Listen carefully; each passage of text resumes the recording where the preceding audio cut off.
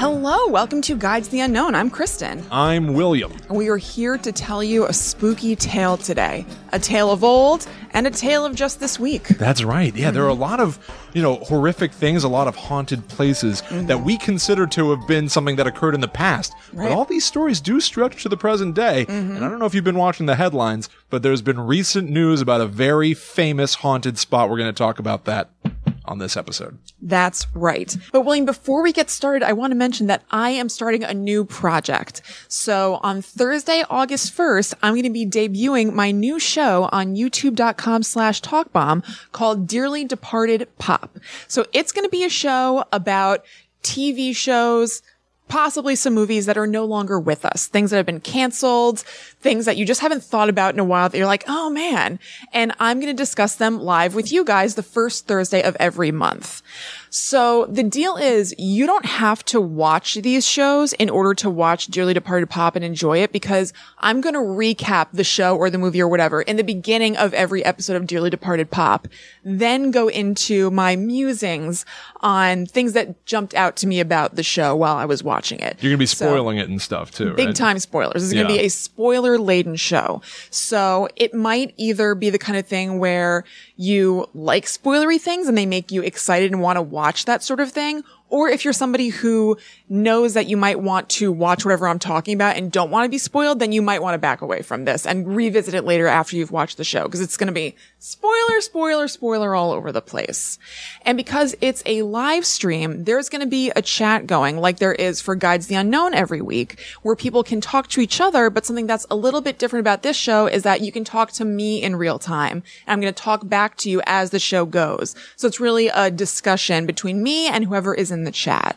But I wanted to mention that you don't have to engage in the chat thing at all to watch the show. So I think if I were me, not knowing as much about live streams and hearing this, I might be like, oh, that sounds cool, but like, I don't really want to chat with anybody and I don't really want to chat with Chris. I'd rather just watch this.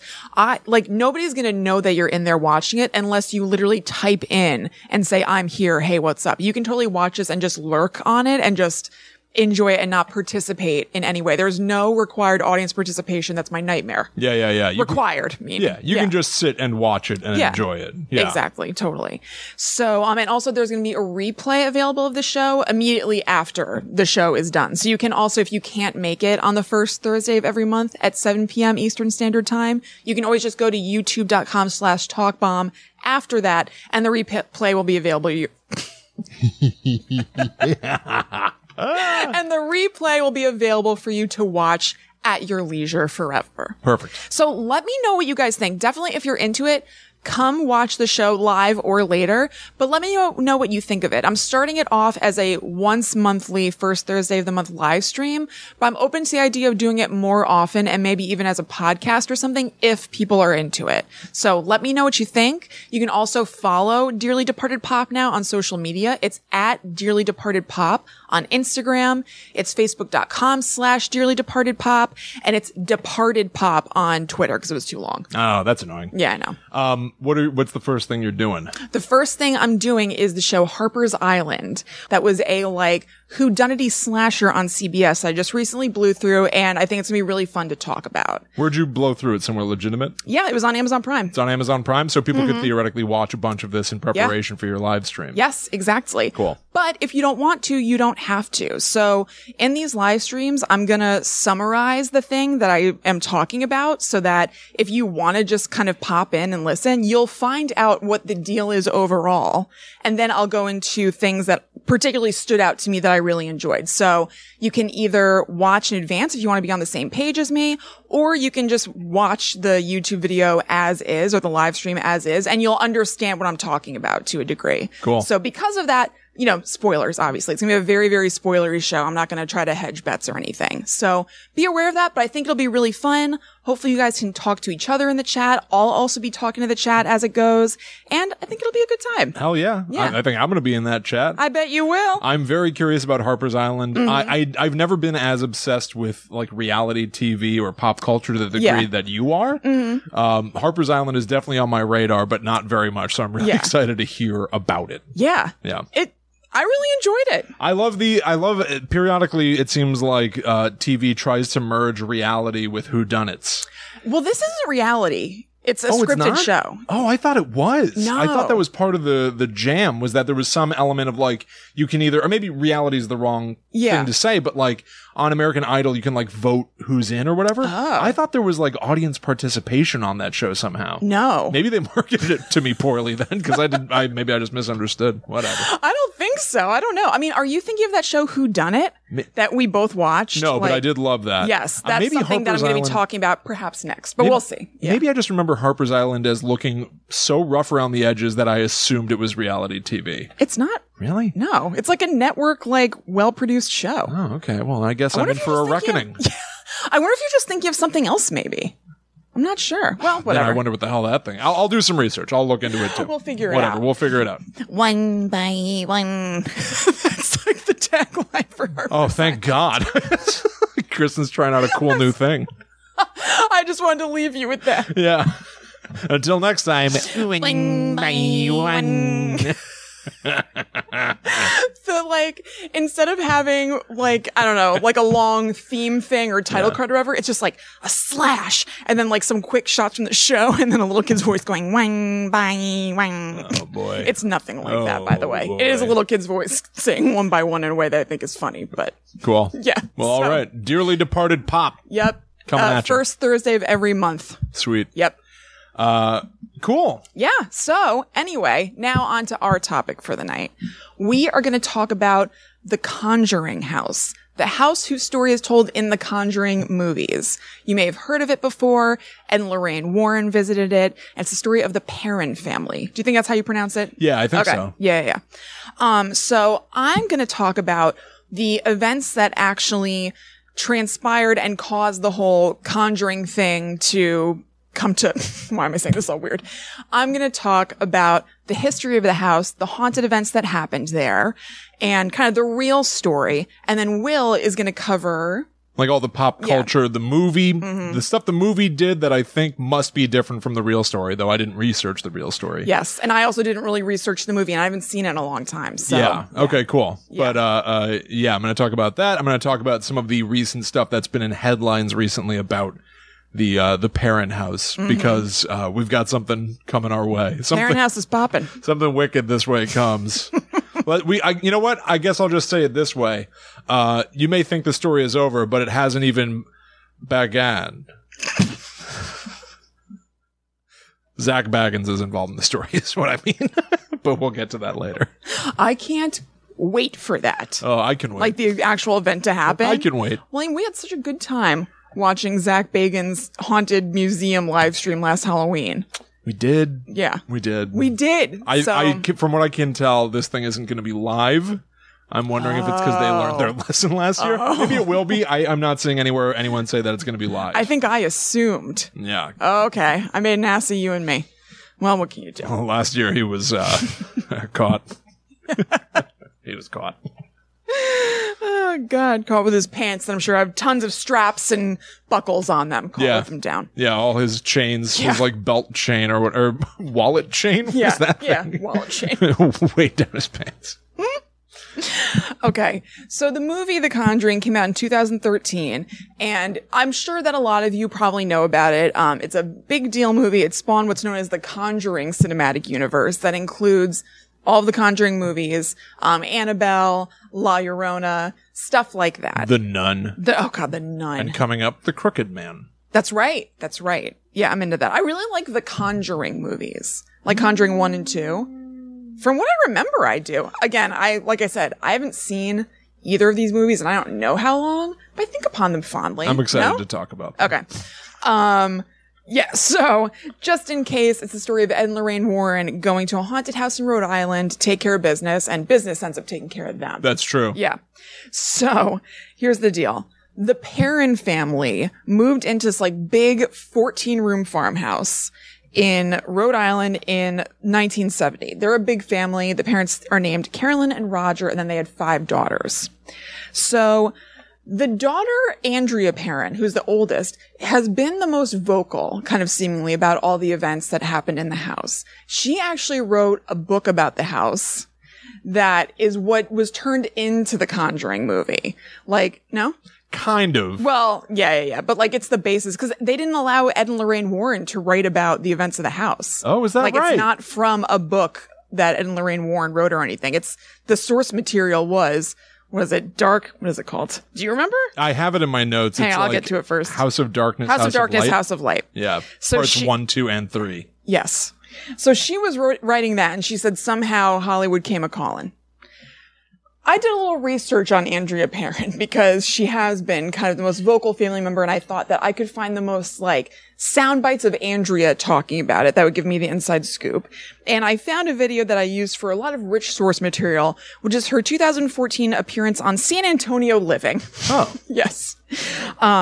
So she says that they experienced weird stuff in the house instantly, like right away. She said when they were moving into the house that she was walking with a box and she saw this guy in their dining room that she didn't recognize. And she said she was polite, so she like smiled and said hi to him, but he wasn't even looking at her or acknowledging her at all. He was just looking at the older man who was leaving the house. Like she, he's a solid man, they knew. It was the guy who was moving out of the house. He seemed to only be paying attention to him.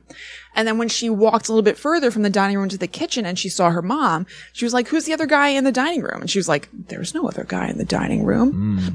Yeah. So then the sisters, when they came in and were moving stuff, said that they came in freaking out and said that they had seen a guy in the dining room disappear before their eyes. Whoa.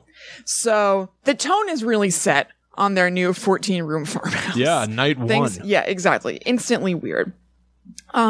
They started noticing other things almost right away, and it was pretty kind of standard haunted house stuff, like objects being moved around, or just not being where they left them, stuff being like shoved under beds. They heard sounds in the kitchen when no one was in there. It seemed like the kitchen was kind of like a hot spot. Somehow there would be piles of dirt left on the kitchen floor, like right after Carolyn, the mom, had cleaned the floor. And I find that that'd be very, very alarming to me. Like, that's more than just kind of like, oh, I heard a weird sound. Things are being moved around. You could kind of think to yourself that, that's just a trick of your mind or whatever.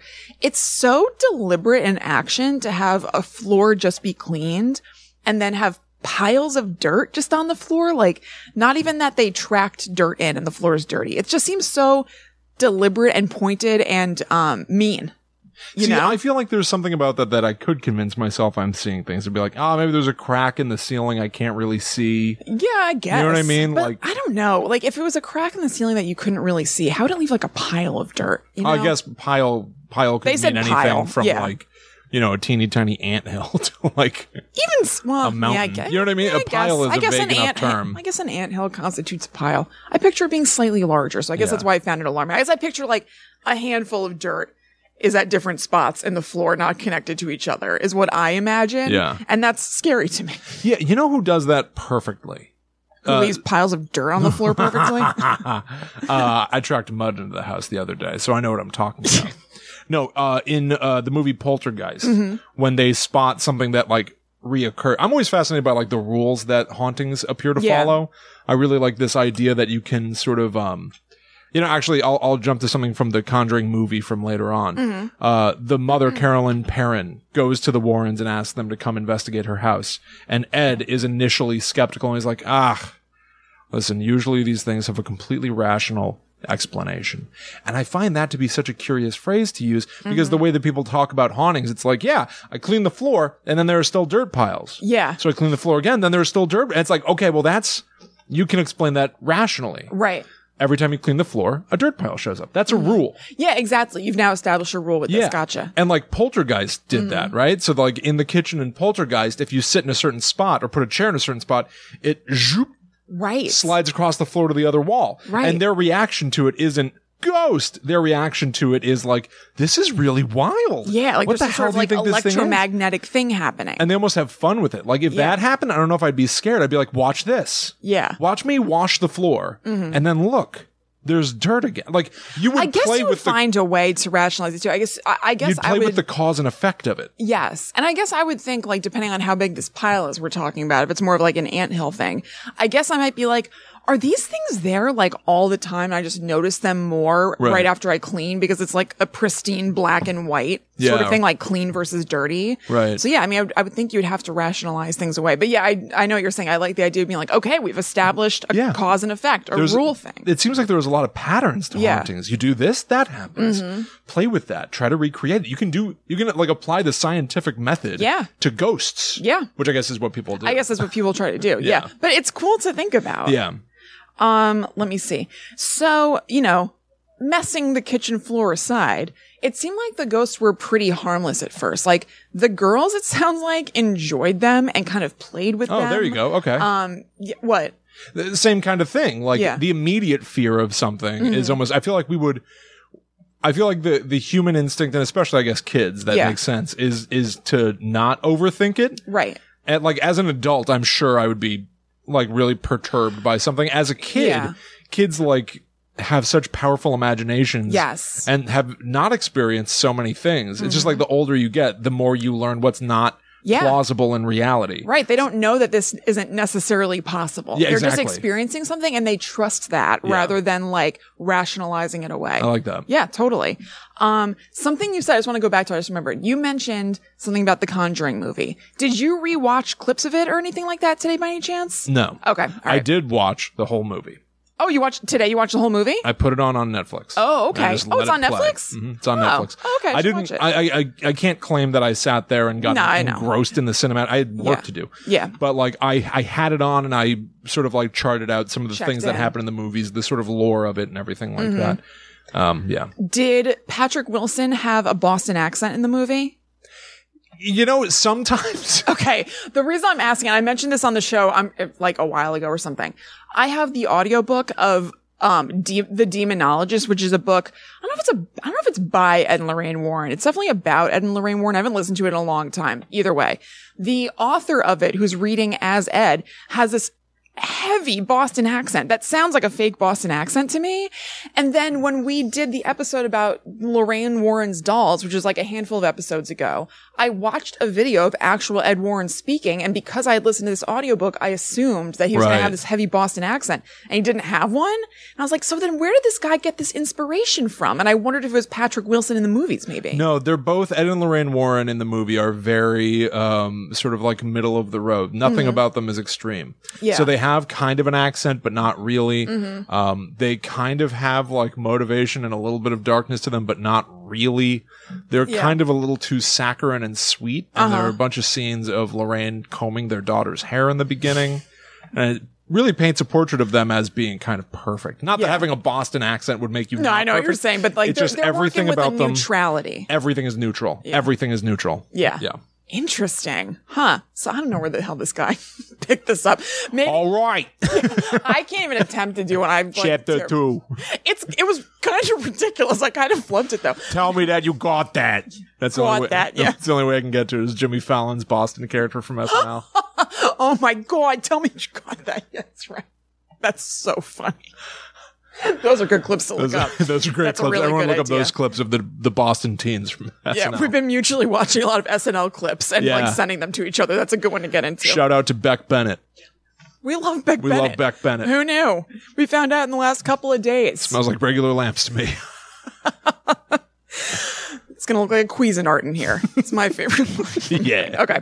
So, okay. So, like I said, the girls felt like it was pretty okay, basically. Like, they were playing with the ghosts. Something that Andrea said was that the ghosts even tucked them in and gave them kisses on the forehead at night. Okay. But then after a little while, things started kind of taking a turn for the nasty. So the youngest daughter, Cindy, ran into bed with Andrea, who was the oldest. So Cindy youngest, Andrea oldest, they had a decent age gap, ran into bed because she was upset and scared, and said that she heard a bunch of voices all together, like a chorus of people say, there are 7 dead soldiers buried in the wall. Oh. Yeah. And I should mention too, this farmhouse was very, very old. I think they said that it was built in like the mid 1700s. So it had been around for a lot of history and a lot of war and things like that. So very scary, obviously. The family started waking up to the overwhelming smell of rotting flesh at 5:15 every morning. That became like their alarm clock. Not great. Their bed started rising from the floor here and there. All very scary stuff. They avoided going into the dirt floor cellar that they had. And I said, is that where the dirt piles came from in the kitchen? Oh, they had a teleported store up. of dirt already in the house that you could just like bring right up there. Yeah. But the dad had to go down there kind of frequently because the heating equipment that was in the cellar would stop working mysteriously. And I wrote in my notes, or could it not be that mysterious? It's just like a very old farmhouse that was built in the 1700s, but whatevsies. And he said when he went down there, he would feel a, quote, cold, stinking presence behind him. A stinking presence. I know. Cold and stinking, I think, are scarier together. Yeah. Because not to be gross as usual, I feel like you usually think about like a hot stink. Well, hot because like it implies like some level of like decomposition or something. Right, exactly. The idea of a cold, stinking presence is like creepy to me in a different way. The combination of those two ideas, it's cold and yet it smells. Yeah. Because also with smells, like it's usually like, oh, it's hot and that can sometimes bring about a smell or whatever. It's like, doesn't feel possible. It's obviously possible, but they don't usually go together, which makes it, I like that quote. Yeah. So because these things were happening, Carolyn, the mom, started doing research into the house and getting really, really into the history of things. And she found out that it had previously been in the ownership of the same family for 8 generations until they moved into it. They're the first family that's not of this other family to live in it for years and years and years. So since the 1700s, I guess. And then they moved in 1970. So like 200 years, potentially. She also found out that there had been a bunch of strange deaths that had happened in the house or on the property over the years. A child had died in a nearby creek. There was a murder. Several people had hung themselves in different places on the property. So there were just a lot of like heavy deaths that were kind of associated. And it made sense to her because when they moved in, it seemed like the house was kind of notorious to their neighbors. Like they were kind of like, oh, you're moving into the farmhouse or whatever. And the neighbors had apparently said to them that they should leave the lights on at night, but they hadn't elaborated about that. I would be like a dog with a bone. Oh, yeah, absolutely. Like I would not let my neighbors rest until they told me what they meant. It's always fascinating. I hear people say things like that where they're like, yeah, my husband said something about, another woman, whatever. I know that one of my husband's uncles was a serial killer, but that's really all I know about it. Yeah, things like that. I'm like, what do you mean you didn't find out more? Yeah. Like, it's not an option not to find out more. Absolutely not. I would not be able to rest. I would relentlessly be going like, explain to me what yourself. You heard. I'm going to call your parents. I gotta know. I have to know. What do you mean leave the lights on at night? Yeah. Don't walk away from me. Yeah, I just moved into this humongous house. Like, this is scary. What do you mean leave all the lights on? What are you, cuckoo? What are you, cuckoo? Tell me the story. So she learned a little bit about the story on her own. And I want to give just a little bit of warning. It's a little bit graphic, upsetting stuff having to do with a baby. Baby death. Yeah. So she learned about in her research a woman named Bathsheba Sherman. So I know that Bathsheba is kind of like the lead bad guy in the Conjuring movie. She was somebody who lived there in the mid 1800s. So there were rumors that Bathsheba was a Satanist and that she had been involved in the death of an infant. And I guess it wasn't totally clear through records whether it was like the child of a neighbor or of another family member or whatever. But there was apparently an infant that was left in her care for a little while that died. And then investigators found the cause to be the baby having been stabbed through the skull with a knitting needle. So this led to rumors that was a sacrifice to the devil that Bathsheba made. And there was an investigation, but there wasn't enough evidence to hold a trial and actually, have Bathsheba held accountable. But public opinion is a different thing, and people really thought that Bathsheba did this. It seemed like she did. And because of that, she pretty much kept to herself on the farm because it seems like the townspeople isolated her. Yeah, we're not about Bathsheba. Yeah. Where she had her own child or children. I found both. I'm not sure. So the townspeople were aware of reports of wrongdoing, or no, they weren't aware of any reports of wrongdoing to her child or children, but reports of mistreating her staff. I looked into it. I just think it's interesting how people talk about this stuff, and not to get into a whole thing, but I was like, does staff mean slaves? I know. So I was also just kind of wondering, the context of townspeople hearing this, but not acting on it in any way or doing anything like that. And so I Googled stuff about slavery in the 1800s in Rhode Island. And it turns out Rhode Island, has a horrendous history with slavery. That was just kind of it was just weird happenstance, I'm looking at Rhode Island slavery, but in the mid 1800s, they had a larger slave to non-slave population than any other state in the North, despite passing America's first anti-slavery statute in 1652, but then basically ignoring it because of loopholes. Whoa. It's just kind of interesting. I thought I would mention it because I was curious about the townspeople hearing this and not doing anything. Yeah. And it's obviously because, like, not that anybody who had slaves was regarding them super highly, but Rhode Island has a very particular history with slaves. That's crazy. I did not know that. It's like a weird loophole thing. You know, I can't explain it now. Sure, I don't remember. I could have when I looked it up, but it's interesting if you're interested in that sort of thing. I just clocked it 'cause, like, when I went to, Charleston, like, years ago with Ryan, we did this house tour, and they kept talking about footmen during the tour. They were talking about, like, the procedure for dinner in this house. It was like a mansion.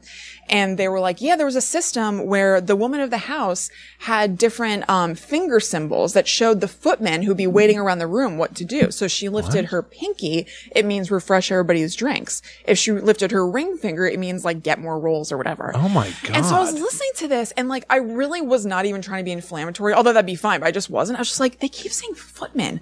What the hell is that? I was like, does that mean slaves? So then when it was time for questions, I was like, are footmen slaves?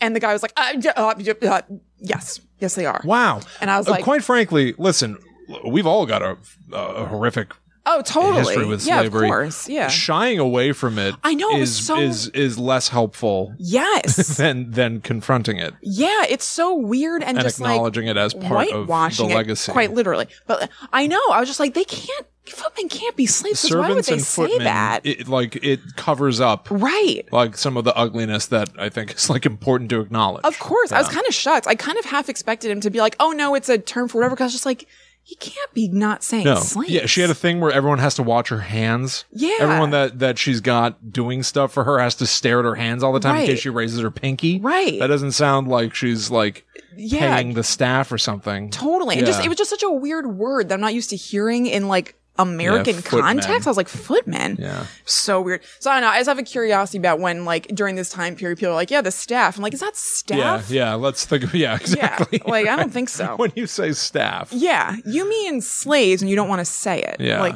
so anyway, so she had a reputation for treating likely her slaves poorly, and people were just aware of it but didn't really do anything about it. But apparently she was, like, physically and mentally abusive to them as far as, like, starvation as punishment. So, like, still, like, not a nice person, obviously, a terrible person. But even so, even with all that, the witch rumors kind of died down over time. I guess they thought that she was just like a tough cookie, but not a witch necessarily, until she died at the age of 73 at home. And the doctor said that she had, quote, turned to stone.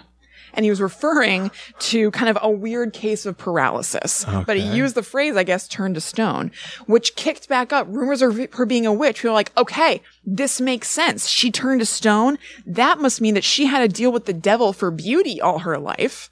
And the price was that when she died, she would be turned to stone in her death. Because I guess the devil's just like a merry prankster who just wants people to turn to stone.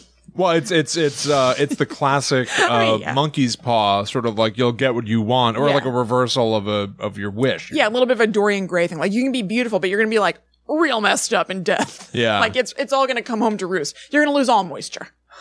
Because moisture is the key to beauty.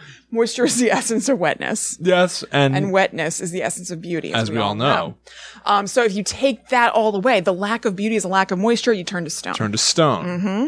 So Carolyn read all of this, and she kind of felt like it made sense, and she felt like Bathsheba in particular was tormenting her, because she thought that she was hiding things from her, making her feel like she was going nuts, kind of just like tormenting her in that way, and draining her energy. Carolyn had a wound that made it look like she was stabbed in the leg with a knitting needle, which was Bathsheba's, supposed weapon of choice. Lorraine Warren said that may have been her weapon of choice, as I wrote, in life as in death. So she was still kind of like doing stuff in that way. And then on the other hand, maybe so I didn't find a lot about Bathsheba's like romantic life, but I guess if we're going with the myth that Bathsheba wanted beauty so badly in exchange for, turning to stone, maybe she wants that beauty because she's like maybe a feminine gal likes to turn on the charm or whatever. So on the other hand, Roger received innuendos and caresses from Bathsheba. Whoa. But like kind of through Carolyn. I guess Carolyn would kind of like be turning it on in a way that's like not normal to Carolyn. And they're like, oh, I think Bathsheba's like up to no good or something. Using like 1800s moves.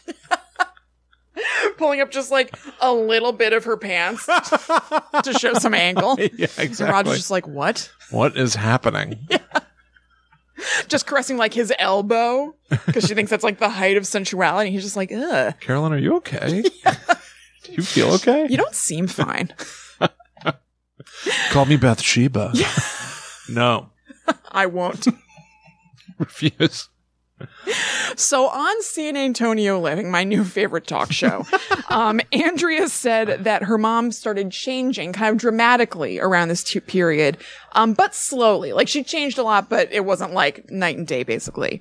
She said that she started wearing vintage clothing. And my question is, Bathsheba lived in like the 1800s. If we're going off the thing that like Bathsheba's kind of inheriting her, like did Bathsheba just really like the, maybe 50s or whatever in the 70s? Vintage clothing. How vintage are in we the talking? 70s? Yeah, exactly. But far be it from me. And using weird archaic language that she had never used before, like the word yeoman.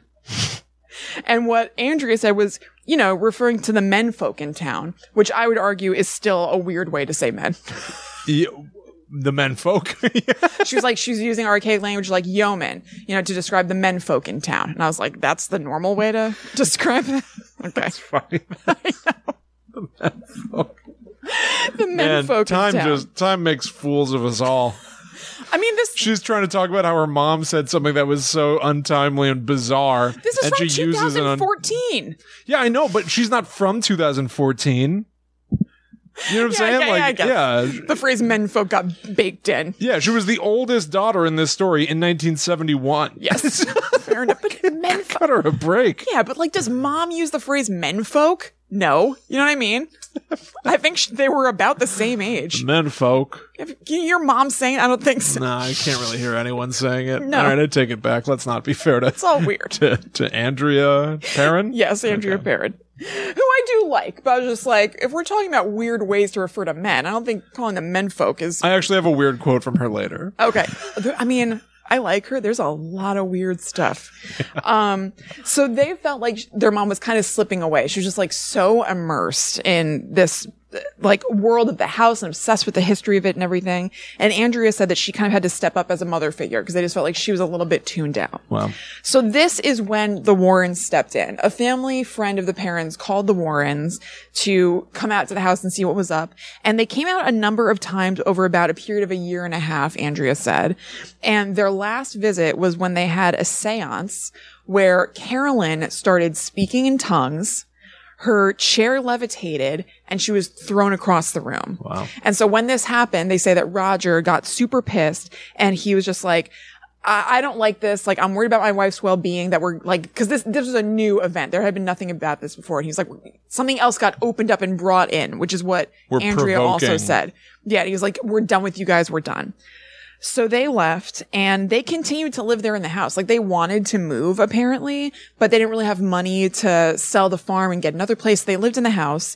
And Andrea felt that whatever was let in that night that they had the seance, even though it was really scary, maybe it was such a powerful force that it kind of like bullied and subdued the other forces in the house. Huh. There wasn't as much regular kind of ghosty activity going on a daily basis, but the mother wasn't doing well physically. She started to get skinnier and skinnier, she said, and kind of wasting away. Oh. So I think the idea is that maybe whatever came in during the seance decided to kind of like prey on Carolyn, but also kind of somehow silence the other ghosts that were more benign to begin with into not doing so much stuff. So there wasn't like big, bombastic, scary things going on, but Carolyn just seemed to not be doing well until something changed. So Andrea in the interview describes one night that her mother said that she was in the dining room and that a full family materialized in front of Carolyn's eyes. And it was a family who was like eating at the table, and Carolyn saw the father, supposedly nudge another member of the family and point at Carolyn, the mother. And that moment, Carolyn realized that she was the ghost to them. Oh. So this is like people from another dimension who are now seeing her. Whoa. And this is when Andrea says her mother realized that they were, quote, living in a portal cleverly disguised as a farmhouse. And that's when she fought her way back to us. Wow. So again, I had never researched this before. I barely remember the Conjuring movie.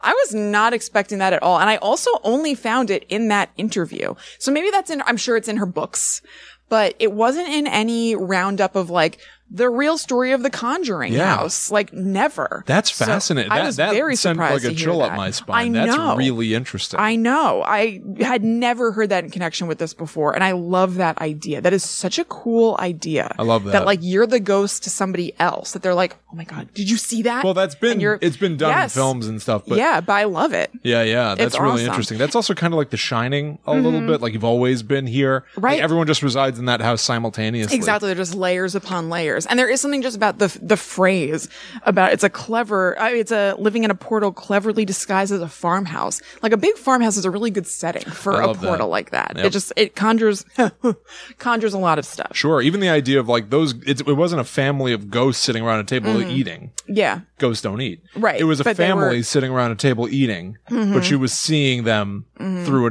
the veil that separates multiple dimensions. Right. Exactly. It's super cool. A ghost going like, oh my God, do you see that? Yeah. To you? Yeah. And you're like, I'm the normal one. What are you kidding me? Yeah, you're the freak. Yeah. I'm real. Yeah. And that would be so unsettling. Scary. Yes. But I guess something that it jolted her. Yeah. If we saw someone suddenly standing over there and then we looked at them and then they just went, I'm real. Yeah. How scary would that be?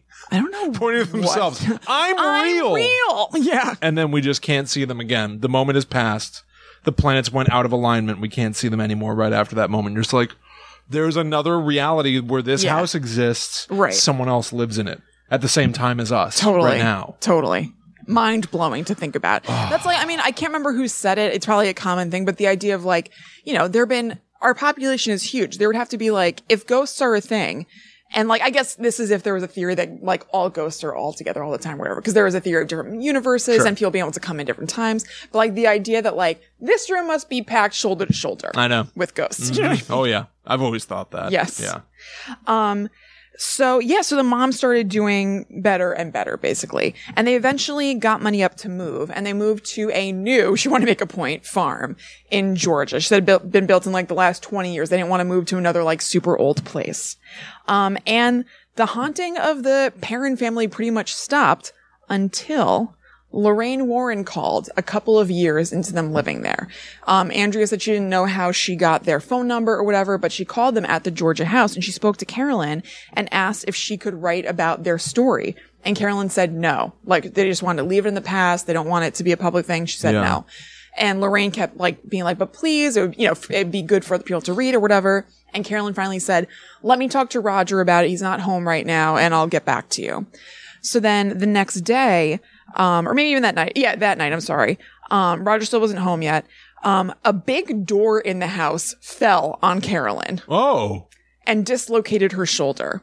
And it made her think that there's something out there that doesn't want this story told in this way, and called Lorraine the next day and said, it's a no-go. Told her what happened. Is like, no, don't write about this story. Wow. It's not happening. But then 30 years later, Andrea decided that she wanted to write this story. Her mom and everybody were on board with it. On San Antonio Living, she said that she felt like I don't even know if she used these words, but basically like the consciousness of the world has changed a little bit and people are a little bit more accepting of ideas like this. So it was the right time to go public with the story. And that's when she wrote House of Darkness, House of Light in 2011. And they named it that because she said that they had really wonderful times in that house. Like, it wasn't all negative and scary. They also had just normal, good family times, but also it was a really like enlightening, liberating experience going through all of that, even when it was scary, because she said she still doesn't understand all of it, but she said seeing it with her own eyes showed her that there is life after death, and kind of it liberated her to live fully and not be afraid of death. Wow. So there's a lot of light to the story for her. Interesting. Mm-hmm. That's very interesting. Like I said, she said that during the writing of that, Hollywood came a call. And I don't know how any of that would have worked, but it seems like The Conjuring was kind of inspired by House of Darkness, House of Light. Wow. Mm-hmm. Very cool. Yeah. Man. I know. That's wild. Right? Yeah. So take her away. Okay. Well, I can kind of pick up exactly where you left off in a weird way. Yeah. I don't have this part in my notes, but I remember it from looking it up.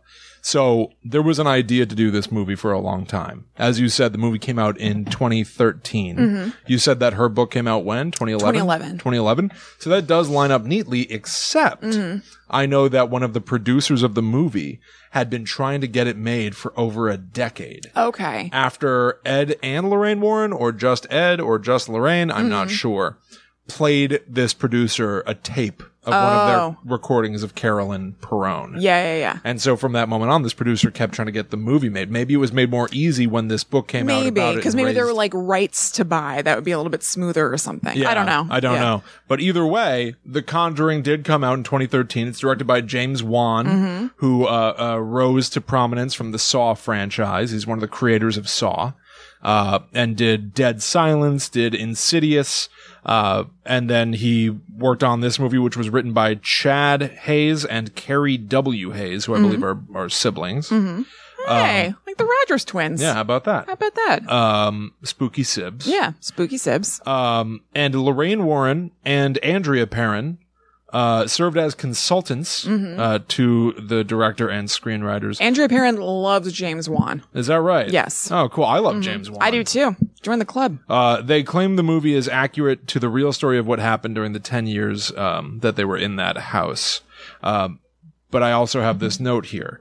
When the Perrons visited the set in North Carolina, they felt a cool wind whip throughout the set that didn't seem to shake the trees. Uh-oh. This is maybe a bit of a spirit followed them? Well, that's what they're saying. The spirit of fun, I think it might be. Making fun. I think this harkens back to like... Wait, who said that? One of the Perrons. I don't know, probably Andrea Perron. I don't know. I'm not sure.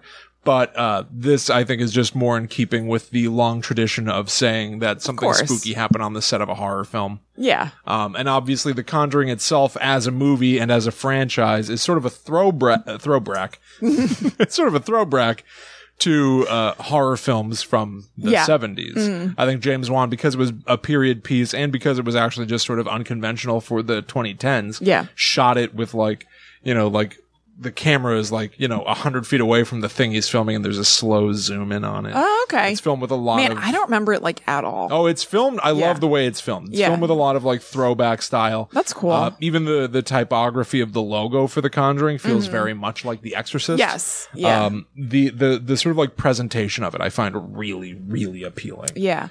I kept getting it mixed up in my mind with that Ethan Hawke movie. You know what I'm talking about? Yes, I do.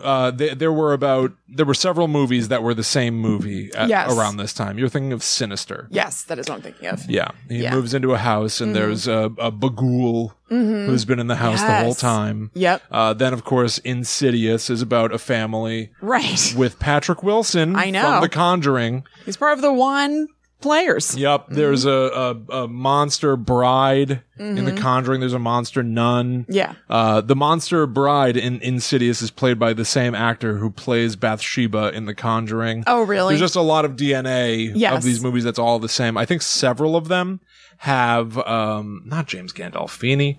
Who is the guy from that Stanley Kubrick movie? Full Metal Jacket? Oh, something, 3 names, right? Yeah. Ryan Spader Dunkless or something. I think it's Ryan Spader Dunkless. Let me see. I can't remember his name. Anyway. Yeah. Allie hates him. I do too. Oh, okay. He's the guy who's also in the, what's it called? Leatherface remake. What's that called? Leatherface remake? The Texas Chainsaw Massacre remake from like a few years ago. He is? Yeah, isn't he like the disgusting sheriff or whatever? Oh, you're thinking of Arlie Ermy. That is who I'm thinking No. of. I'm talking about Private Poyle or Doyle or Pyle from that movie. I obviously don't know. Again, 3 names. I have no idea if any of them are correct. Right. But anyway, I think there are multiple movies where he appears over Skype to be like, yes, it's a Bagul you've got. Yeah. This is making me want to watch these. It's called Kartuski. And the ancient Babylonians. It's like on a weekend he filmed like 5 movies where he's the guy that has all the info over Skype. I love that. All this appeals to me. Well, more behind the scenes haunting stuff from The Conjuring. Yeah. When the Hayes brothers and Lorraine Warren would chat on the phone about the script, they kept getting cut off by weird sounds and a lot of static. Then, out of nowhere, the line would go dead. Oh my God. Haunting? Or do they just have AT&T? Oh my God, Will. Boost Mobile fails them again. James Wan had just adopted a new puppy when he was working on the script, and he said that was working on it, and the puppy would look off in the corner where there was nothing and start growling, and then track something moving across the room. That is freaky. Follow it with its eyes. Yeah. James Wan could see nothing. That is unsettling when they do stuff like that. Yeah. Some weird things that are different from the movie. The Warrens were kicked out, as you mentioned. I believe, actually, the father of the Perrin family, Roger? Yep. Punched Ed Warren in the face. Oh, man.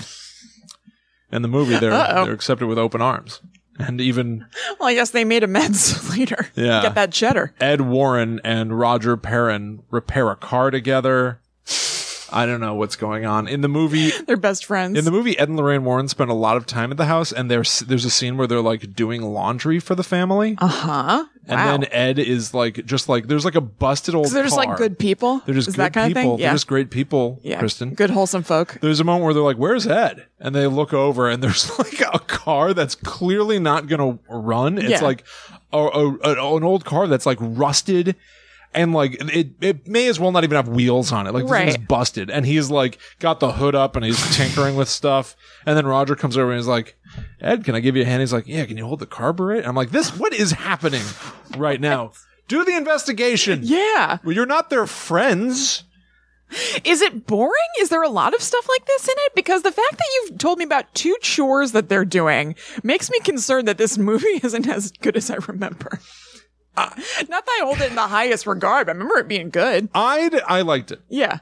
Okay. I liked it, but with a big fat asterisk. Sure. I do not understand why Ed and Lorraine Warren are hanging sheets. That's weird. Outside the house. It sets up a decent scare, which I'll get into. I was about to say, did like a sheet blow into like a scary shape or something like that? Correct. Yeah. Okay. Yes, it's wonderful. Yeah. They've already isolated that there is a spooky old ghosty, but Ed and Lorraine Warren are doing laundry for the parents. Right. Because they got all those kids. That's crazy. That is crazy. It's just crazy. They're very accommodating people. And Lorraine Warren goes to like pull a pin to let a sheet off the line. And then a wind is brewing, a storm is brewing. And the sheet gets ripped off the line and starts to billow away. But then it catches around the form of a human. That's super cool. And then it moves again. And it billows up to the side of the house and slams against the window and slides off. And in the window now is the form of Bathsheba. Ooh. So it was right behind Lorraine, invisible. The sheet carries it up to the window. Yeah. So it like travels up to the window with the sheet, with the wind. That's super cool. And then it's inside the house and Lorraine's like, get out of there! And goes running. And it's great. That's like a magician-y trick. You know what I mean? How they like slam something and it like seems to go through something solid that it wouldn't be able to penetrate. I like that. It's interesting because they suggest some element of practicality to the proceedings, which I find very, very, very appealing. Yeah. Even though the setup requires Lorraine Warren to be doing the parents' laundry. You know what? Whatever gets us there. Just needed an excuse. Exactly. They just needed an excuse for her to be standing there. Yeah. She couldn't have been talking to anyone. Yeah, just talking in the backyard where there's existing laundry on a line. Don't know. I guess somebody's got to let it fly. Someone's got to let it fly. I don't know. I do not know. In the movie, Annabelle the doll is the cold open. Yeah. So I just want to point out I don't remember that at all. Oh, yeah. Annabelle the doll is a significant part of the movie. At one point, Bathsheba gains control of it. By the way. In The Conjuring? Yes. By the way. Spoilers for The Conjuring? Did we already say that we were going to do that? I'm going to spoil. I've already spoiled The Conjuring, and I will not stop. Yeah. Try to stop me. Anyway, Annabelle is the cold open of this movie. Okay. It's peculiar. Weird. Anyway, there are these nurses that are talking to Ed and Lorraine Warren about how the doll is possessed, and they're like, spirits don't possess dolls, okay? They're probably manipulating the doll to make it seem as if it's possessed. I'm like, that's very close to the same thing. Yeah. Well, I remember talking about that in the Annabelle episode, and I think it's a cool distinction. It's a cool distinction. Yeah. But they're like, yeah, no, the spirit had said that it liked the doll, so we said, well, you can go into the doll if you want. Yeah, yes. Now, we know in real life that Annabelle the doll is a Raggedy Ann doll. Right. In the movie universe, they've created this Annabelle doll that I think has become pretty iconic. Yes, I think people would be surprised if they didn't already know already that that's not what the doll looks like at all. Yes, and it's like a spooky porcelain doll thing with like a gray face and rouged cheeks. The implication of the cold open is that these nursing students Like wanted this doll? already owned the I assumed it was found. Right. It looks all busted. Weird. I don't know why they have Why would this you want that in your home? dirty old doll already. That they love and they They invited love a it. spirit into. They love it. Yeah. But yeah, later in the movie, Bathsheba Yeah. will go to Ed and Lorraine Warren's house Okay. to try to catch their daughter. Okay. And it sits in a rocking chair with Annabelle on its lap. And Annabelle turns its head. How did Annabelle get there? Annabelle's in the museum. It's in their house. Oh, okay. I thought you were saying at the parents' house, Bathsheba was there with Annabelle the doll. No, And no. I gotcha. Okay. Bathsheba goes to Ed and Lorraine Warren's I gotcha. house to Sure. get their daughter. Yeah. For a minute before we get back to the... Yeah. It's so weird. It has nothing to do with anything. They just needed a scare. Yeah, totally. Viewers beware. Okay, stuff from the movie that differs from real life, or just stuff from the movie. Yeah, sure. This first one, it appears to have happened in real life. You said that they woke up and they smelled something awful. Yes. Oh, is that what you were remarking on at the beginning? Yes. Yep. So 2 of the girls sleep in the same bedroom, which I find very appealing for a horror setup, Yes, because totally. one of them can experience something and be like, "Oh my god, did you see that?" Right. And it feels in the movie, it feels very much like The Haunting of Hill House, which obviously came later on Netflix. So maybe The Haunting of Hill House was echoing back to this. Yeah. Or just echoing haunted house stories. Could be. You know what I mean? But it was great. Yeah. Very frightening setups. But so one of the girls goes, "Stop farting, it really stinks." And the other one goes, "Don't blame that on me." Which was just like a really good rebuttal. Don't blame that on me. Like, really? And also, you're the only 2 in there, so you're just saying it was you. No, I didn't. Yeah. Don't blame that on me. Don't blame that on me. Really long rebuttal. Taking the long road. So weird. I found out that the movie was given an R rating, though it contains no graphic violence. It's relatively bloodless. There's not a lot of profanity. There's no nudity or any of the typical stuff you'd point to be like, give that an R rating. The MPAA's reasoning, too damn spooky. Yeah, It's too Andrea intense. Perrin mentioned that in the interview. So scary. Gotta give it an Needs R an rating. R, They yeah. said there's nothing you could cut to give this a PG-13. It's pretty sweet. Carolyn Perrin, over the course of the movie, it happens early on. Roger goes like, "You've got another bruise on your back." She increasingly gets covered in mystery bruises, which is all sort of foreshadowing of what's happening to her with Bathsheba. Yeah. The youngest daughter has an imaginary friend named Rory. He appears in a spooky music box. If you turn the crank, there's a little mirror. You open the top, there's a little mirror, and you turn the crank. And when the song stops, he'll appear behind you. Okay. And it is used to wonderful effect. Yeah. Lorraine Warren does it later in the movie, and they zoom in on the mirror that's rotating. I can picture. I feel like that's a popular still from the movie if you Google things. Yeah. And there's a little pilgrim boy. Yeah. Also, just that music box sound is so creepy. That's a perfect combination. Oh, they picked they've got a great little ditty that the thing plays. It's real spooky. It's a good little spooky horror movie song. Yeah. And man, after I saw that pilgrim boy, oh, you were quaking in your buckled shoes. I'll bet. I had a you were dressed like a oatmeal. You were dressed like a pilgrim boy yourself, right? Yeah, I was Quakering in my boots.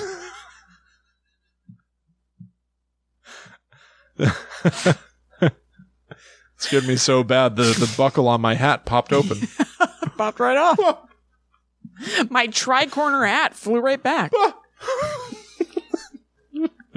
The first things that really happen in the movie are just sort of weird, unsettling things. I mean, they're huge. Yeah, but they're huge things, but it's it's not on the same level as humans being thrown across rooms or something like that. Dog is killed. Okay. Almost immediately.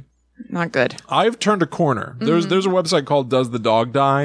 That a lot of people go to be like, I don't know if I want to watch this movie. Is the dog gonna die? Is the dog gonna die? Yeah. Our dog Molly barks at the TV whenever there's an animal on it. We've had her for 6.5 years. I used to be the kind of person that when an animal died in a movie, it would hurt way worse than a human dying. Totally. I've turned a corner. If I see a dog in a movie, I'm like, Get that thing out of this movie ASAP before Molly notices. Get that thing out of the... I don't care how. By whatever means necessary. You're going to does the dog die hoping. Yeah, exactly. Yeah. It's not going to get killed in real life. Yeah. I can separate fact from fiction now. Right. Get that dog out of the film. This movie, The Conjuring, to its credit. Instant. That dog is in like one scene. You must have been in heaven. I was in heaven. In ecstasy to see this dog die. It's dead. I was dancing. Oh, what a night. So excited. Bird smashes against the side of the house. Classic. And then there's Scary. There's a game they play in the movie called Hide and Clap. Oh, yeah. I remember this. Kind of. Not a real game. No. Made up for the purposes of the movie. Yeah. But it's wonderful. Right. I remember that being a really cool, creepy scene. Yes. You put on a blindfold, and then people go to hide. Mm-hmm. And then you stumble around your old 200-year-old house with creaking floorboards that you just moved into and you don't know the layout like the back of your hand. You walk around that place wearing a blindfold. Sure. With stairs, I'd imagine. Oh, yes. And when you can't find people right away, you ask them to clap. You go like, all right, first clap. And then they clap and you at least know what direction to go in. Yeah. The ghosts start playing. Yeah. And it is so good. That's really good. It's amazing. Mm-hmm. I don't really know why the hell the ghosts are playing the game. Maybe they're literally playing it for fun. That's true. I guess if you're going with the idea, like Andrea said, that they were actually like friends with the ghosts at first, like maybe they were just playing for fun. Oh, that's interesting. That's a great point. Maybe. Yeah, there is an implication that it was one of the children ghosts that is clapping. Yeah. Because it comes from an armoire that later we'll find out a ghost kid goes into. Yeah. It's like the armoire is in front of a hole in the wall that the ghost kid hides in. Yeah. But yeah, then there's a moment where where Carolyn Perrin is looking down a long staircase, and she's just got a match that's lighting everything. Mm-hmm. And then I just remembered a pair of hands coming out of the darkness next to her and clapping next to her face. Ooh. But actually, what happens is a voice goes, "Want to play hide and clap?" Ooh. Clap. And I kind of wish it was just the claps. Kind of wish it was just the claps. Yeah. To be quite honest. Simpler. Yeah, but it's great. Yeah. It's still great.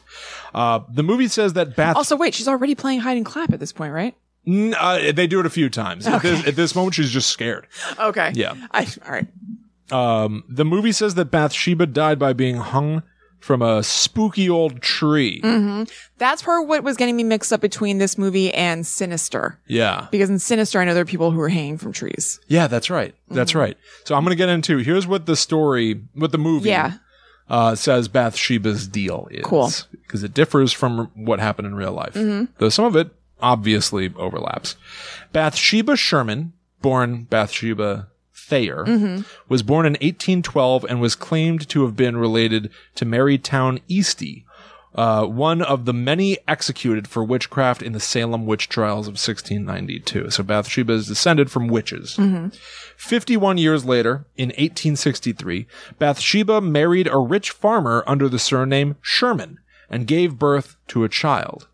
When the child was 7 days old, her husband caught her attempting to sacrifice her baby to the devil.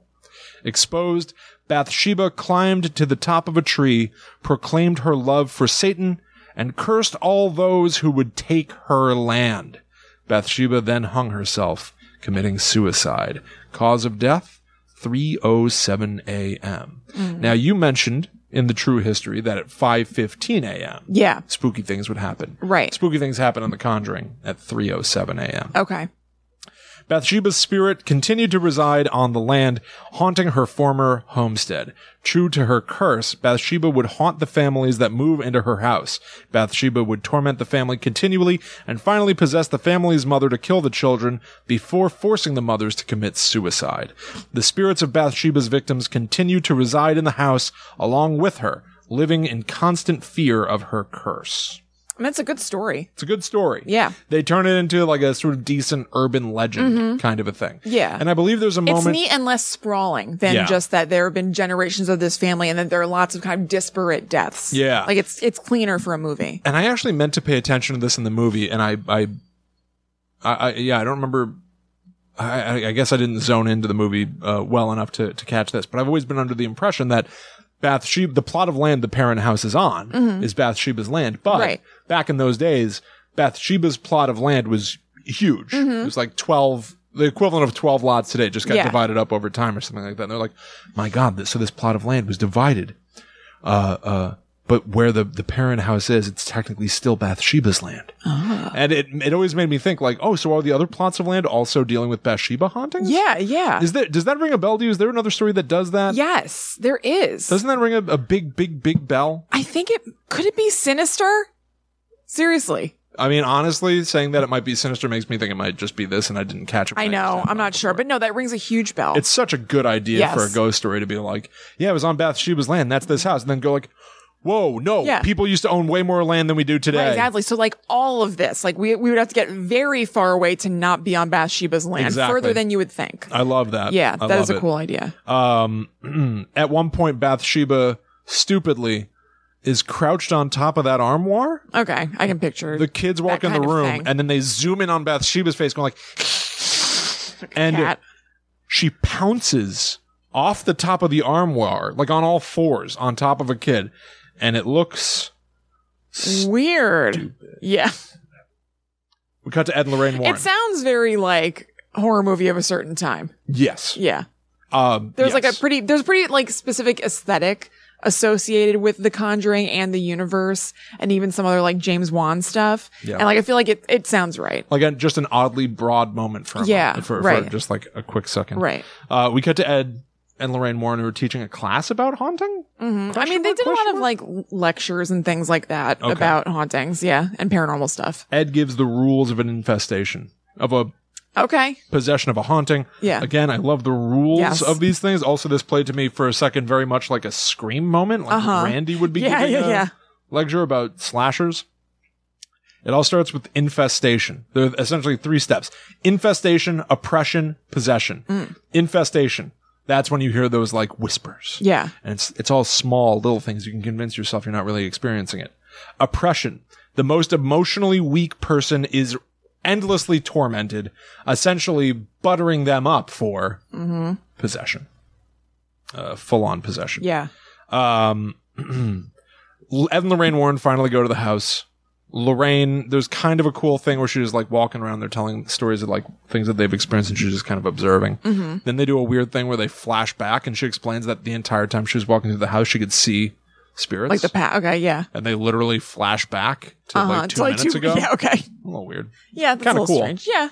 Then Lorraine Warren goes out by a spooky old tree. Ed comes out to talk to her and you hear just the sound of a rope, you know, that creaking sound of like a heavy like a rope. squeak. Yeah. And she's like turning and looking terrified and Ed's like, what, babe? You're Like, my don't you- life. Don't you know the deal? What do you think? Babe, you're the light of my life. Yeah. And she, nasty old Bathsheba's toes are dangling Yeah. right above his shoulder because he's standing Sick. where she hung herself. Yeah. That's kind of cool too. That sounds cool. There's a moment where Ed and Lorraine Warren are home and he goes like, I recorded Carolyn, but her voice didn't show up on the tape. And he plays it and it's just Ed's voice in the tape going like, so tell me about what happened when you moved in here. Yeah. Silence, silence, silence. Uh-huh. And what else? There's just nothing there. And I was like, that's cool. But he Yeah. just goes, he hits stop and he's like, isn't that weird? What'd you find?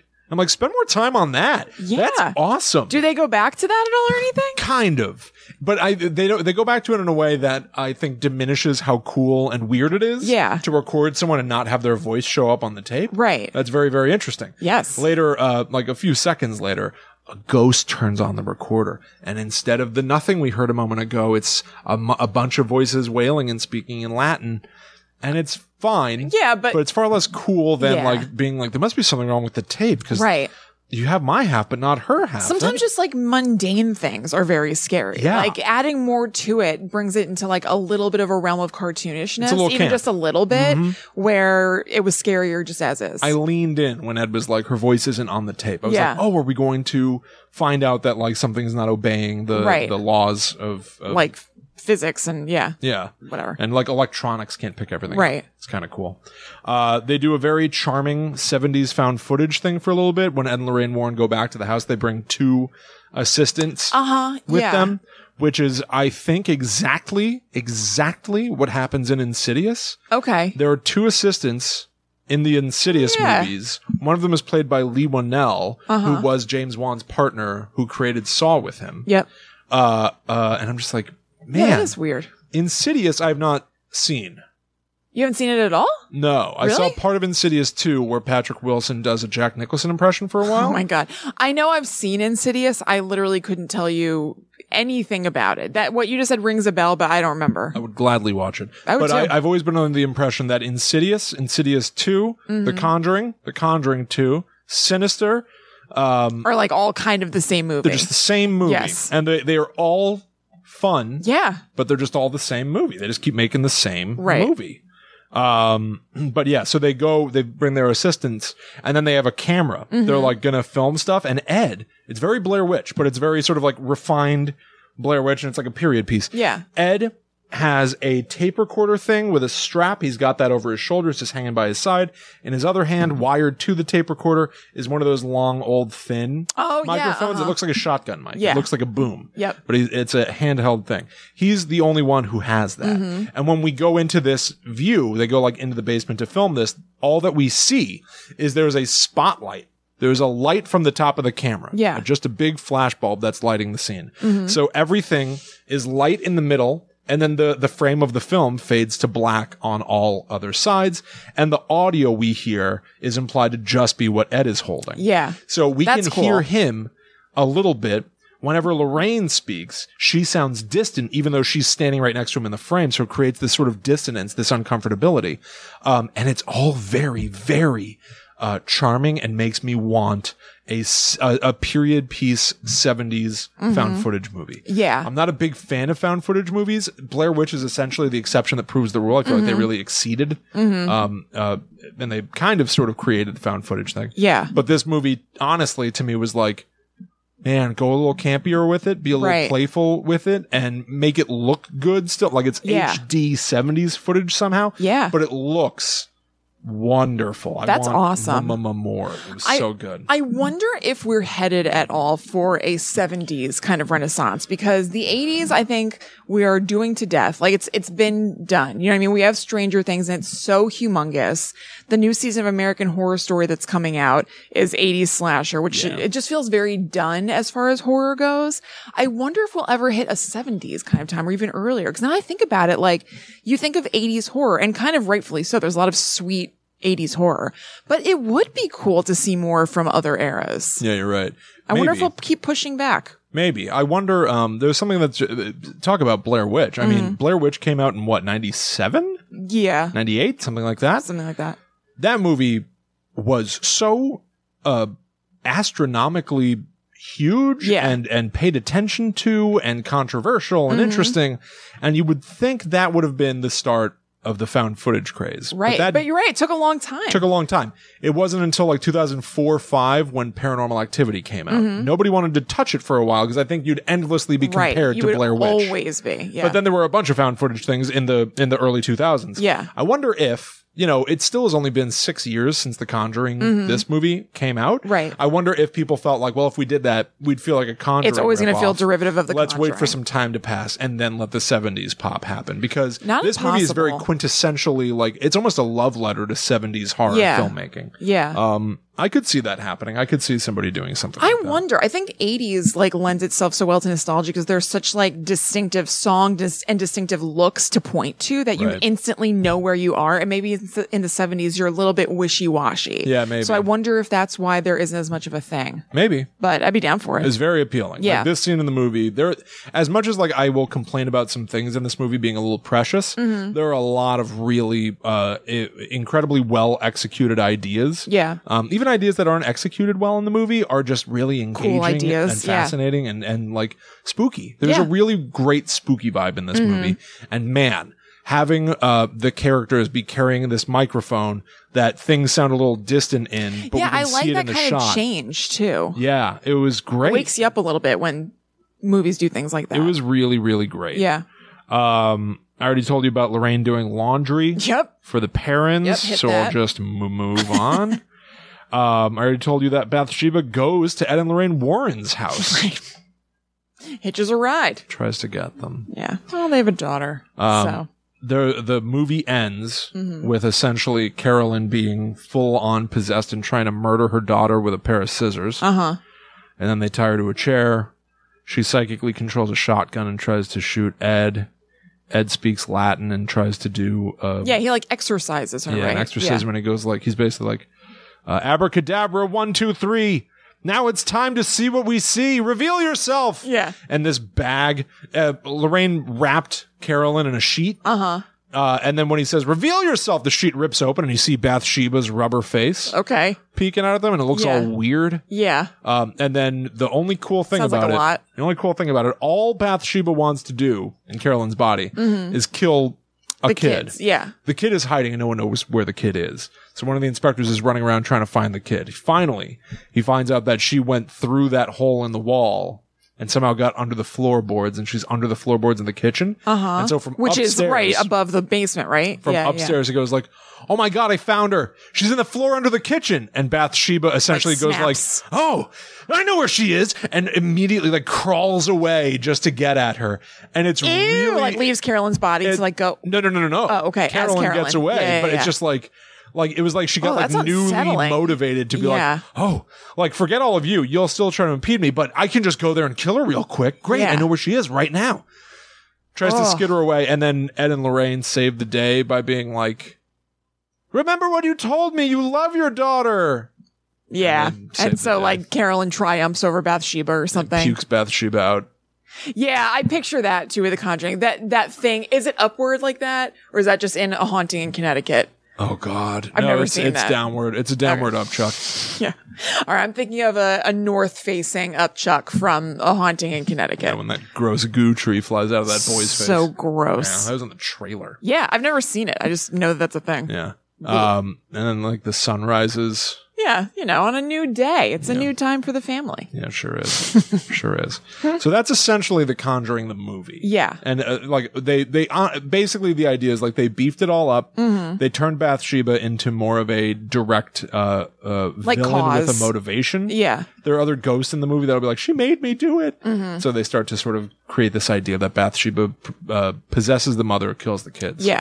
But let's get into some of like the more recent revelations. There are not many about the haunting of the Parent House. Yeah.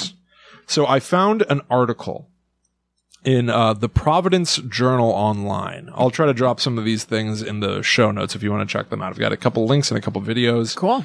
There was an article in 2014 about Norma Sutcliffe, then owner of this spooky old house.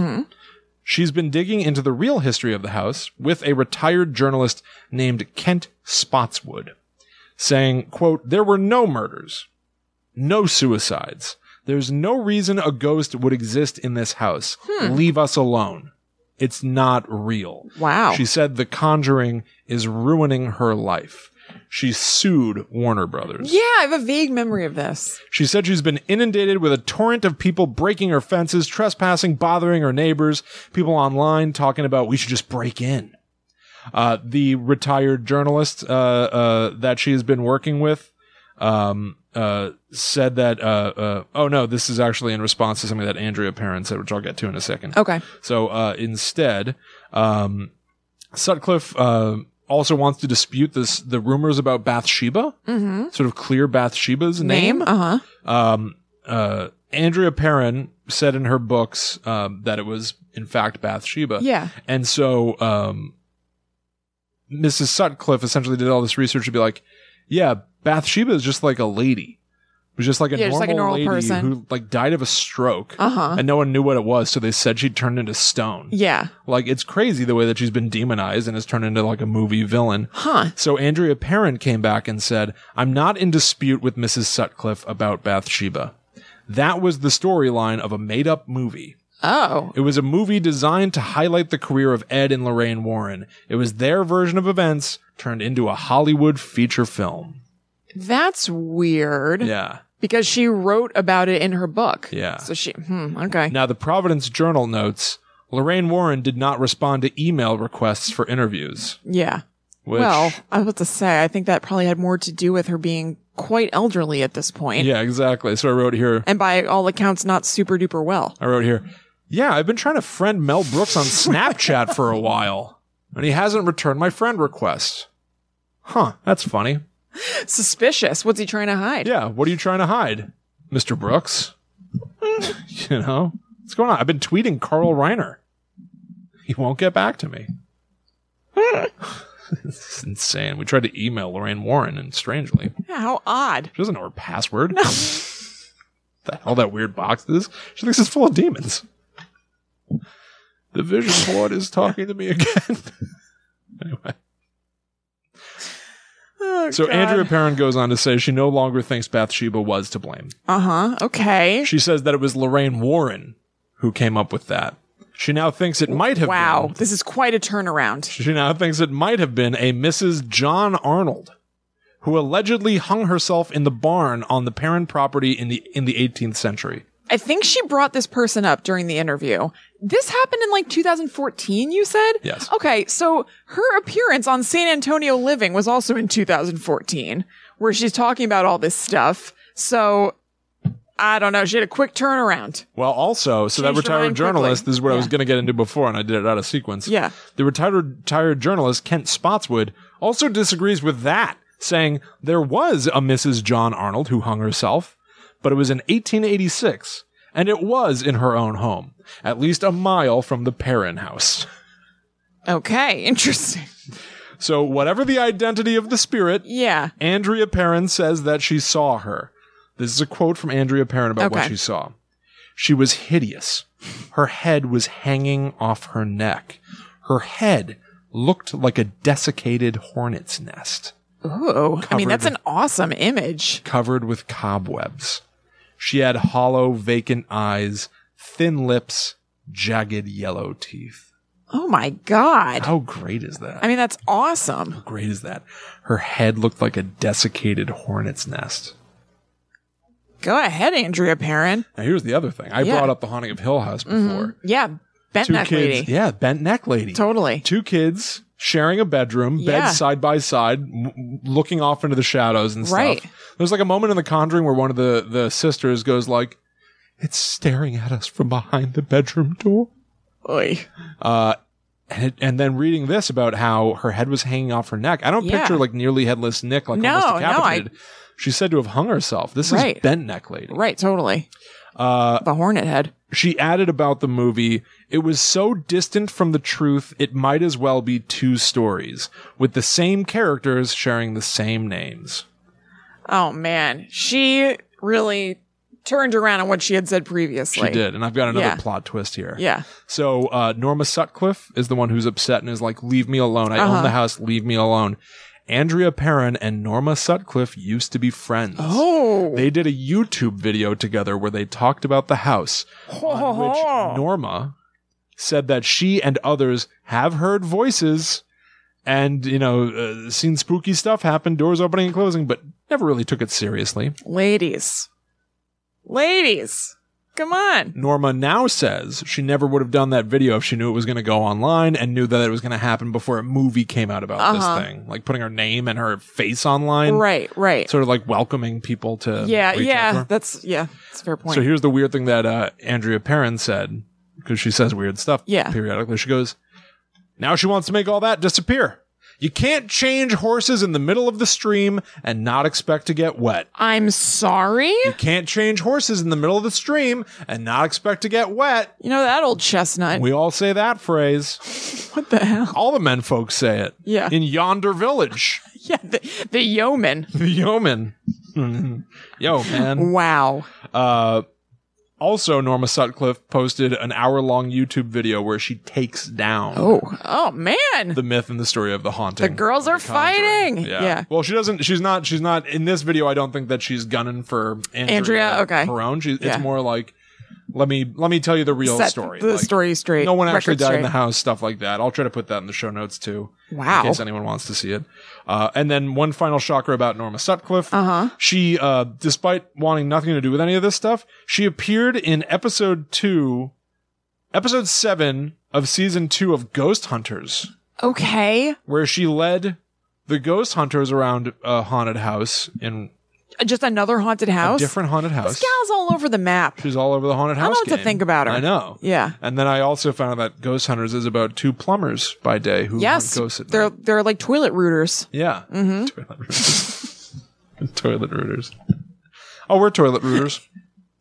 You mean plumbers? What are you talking about? No, we're toilet I feel like rooters. the name of their company is something rooters. Yeah, I guess. Yeah. I don't know. All right. Final pieces of information that I've got for you. The house is under new ownership. This is the big headline that you and I both saw. Yep. You shared it in the group and stuff. The Conjuring house, I guess Norma Sutcliffe sold. Yeah. And who she sold it to was Corey and Jennifer Heinzen. Corey has been staying there alone, waiting for his family to move down from Maine to join him. Those aren't the same names as the sibling writers of The Conjuring. No, that was the whatever. Hayes. Hayes, okay. That was the Hayes. Yeah. He described, Corey Heinzen, new owner, described doors opening and closing on their own, footsteps, knocking, disembodied voices. He said, last night we had a black mist in one of the rooms. It looked like smoke. It'll gather in one area and then it'll move. Which is interesting. Yeah. Corey Heinzen is a paranormal investigator and was drawn to the job after hearing screams and cannons at a Civil War battlefield during his time in the military. That's cool and Kinda freaky. cool? Yeah. Weirdly, I didn't write this down because it was so tangential. This is an article, by the way, from today. Yeah. But so it quotes like his friend or something. They're like, one of Corey's friends Says he's a good guy. said, Believe like, him. I don't believe in any of this stuff. But then he goes on to say, I almost think it's like we're seeing into other dimensions. The friend said that? Yeah. Oh. And it carried no significance to me because I'm like, friend of a friend of whatever. Like, Yeah. Who cares? But then when you said the thing about Carolyn Perrin seeing... Maybe he's feeling out some sort of portal there. Yeah, exactly. Yeah. Okay. And then the big news. Oh, yeah. You mean the big news. The big news that we've all been waiting for. That's right. Everyone listen close, turn out the lights.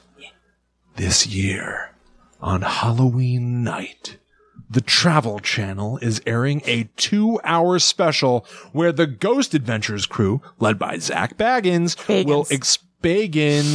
will explore the Perrin house. Possibly not live. Can't imagine why. Here's what Zach Bagans had to say about it. I can't wait. I'm all over that. The residual energy alone is palpable. God. And It's really good Zach Bagan's voice. And the real life house that inspired the Conjuring movies. I'm speechless. Never. That has been a dream of mine to investigate for years, and I can't believe it's finally happening. It's beyond legendary. I can't wait for viewers to experience this terrifying adventure with us. Guess what? I can't wait to experience it with him. I'll be there with bells on. Yes. What time should I arrive, Zach? You just tell us the time and place. Place? One of our houses. Time? Halloween night. Yeah. I mean, we're definitely watching this, right? Yeah. Yeah. Absolutely. Travel Channel, Halloween night. Yeah, Travel Channel's a major, like, ghost programming hub. I don't even know if they do other things anymore. I'm sure they do, but they have, like, a million ghost shows. Hey, Travel Channel, you want a comedy show about ghosts? Yeah. Oh, by all means, I'll go wherever the hell you want, as long as it's not too far from home. Spooky Sibs go to a haunted place. Yeah. Talk about it, do a little comedy show in there. That'd be Imagine. great. Yeah. Yeah. It'd be funny to do a stand-up special that's filmed like it's a paranormal reality show. That's funny. Like a close zoom on Kumail Nanjiani's face that occasionally focuses on what's behind him instead of his... Right. And you're just like, I don't know how to feel. Yeah. I'm confused. I'm off kilter. That'd be great. Yeah.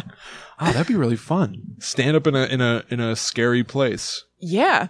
It's just a weird setting. Yeah. It just feels so, like, incongruous. You'd be like, I don't know if people would know to laugh or whatever. Right. They'd just be so, like, uptight. Yeah. It's a good excuse for people not laughing at your comedy. True. You're like, I was trying something experimental and I did it in a haunted house and people were just, like, not in the mood, you know? Yeah, exactly. Yeah. Plus, like, can Dave Attell stand up under all that pressure? Yeah. I'd love to find out. Yeah. I wish there were a show about it. I know. Oh my Well. gosh, hit me up. Travel Channel, you know where to find us. Please. Or do you? Yeah. Well, there you go, everybody. That's it. That's the end of the episode. I hope you enjoyed the show. Until next week, you can find us everywhere on social media at GTTUpod. And you can join our private Facebook group by going to facebook.com/groups/GTTUpod or just searching Guide to the Unknown Secret Society in Facebook. Yeah, and if you hit up patreon.com/GTTUpod, you can donate a little something back if you are so inclined. Please spread the word about the show. We would love it if you told your friends about us. Yeah. Shared an episode that you like, write about us, tag us in something. Yeah, totally. We love having new members of like the Facebook group, of the community, new listeners who just enjoy this stuff. So by all means, tell people if you like it. Yeah, please do. So thank you all so much for hanging out with us. Yeah. We'll be back next week to talk about more spooky explorations from the world of mystery.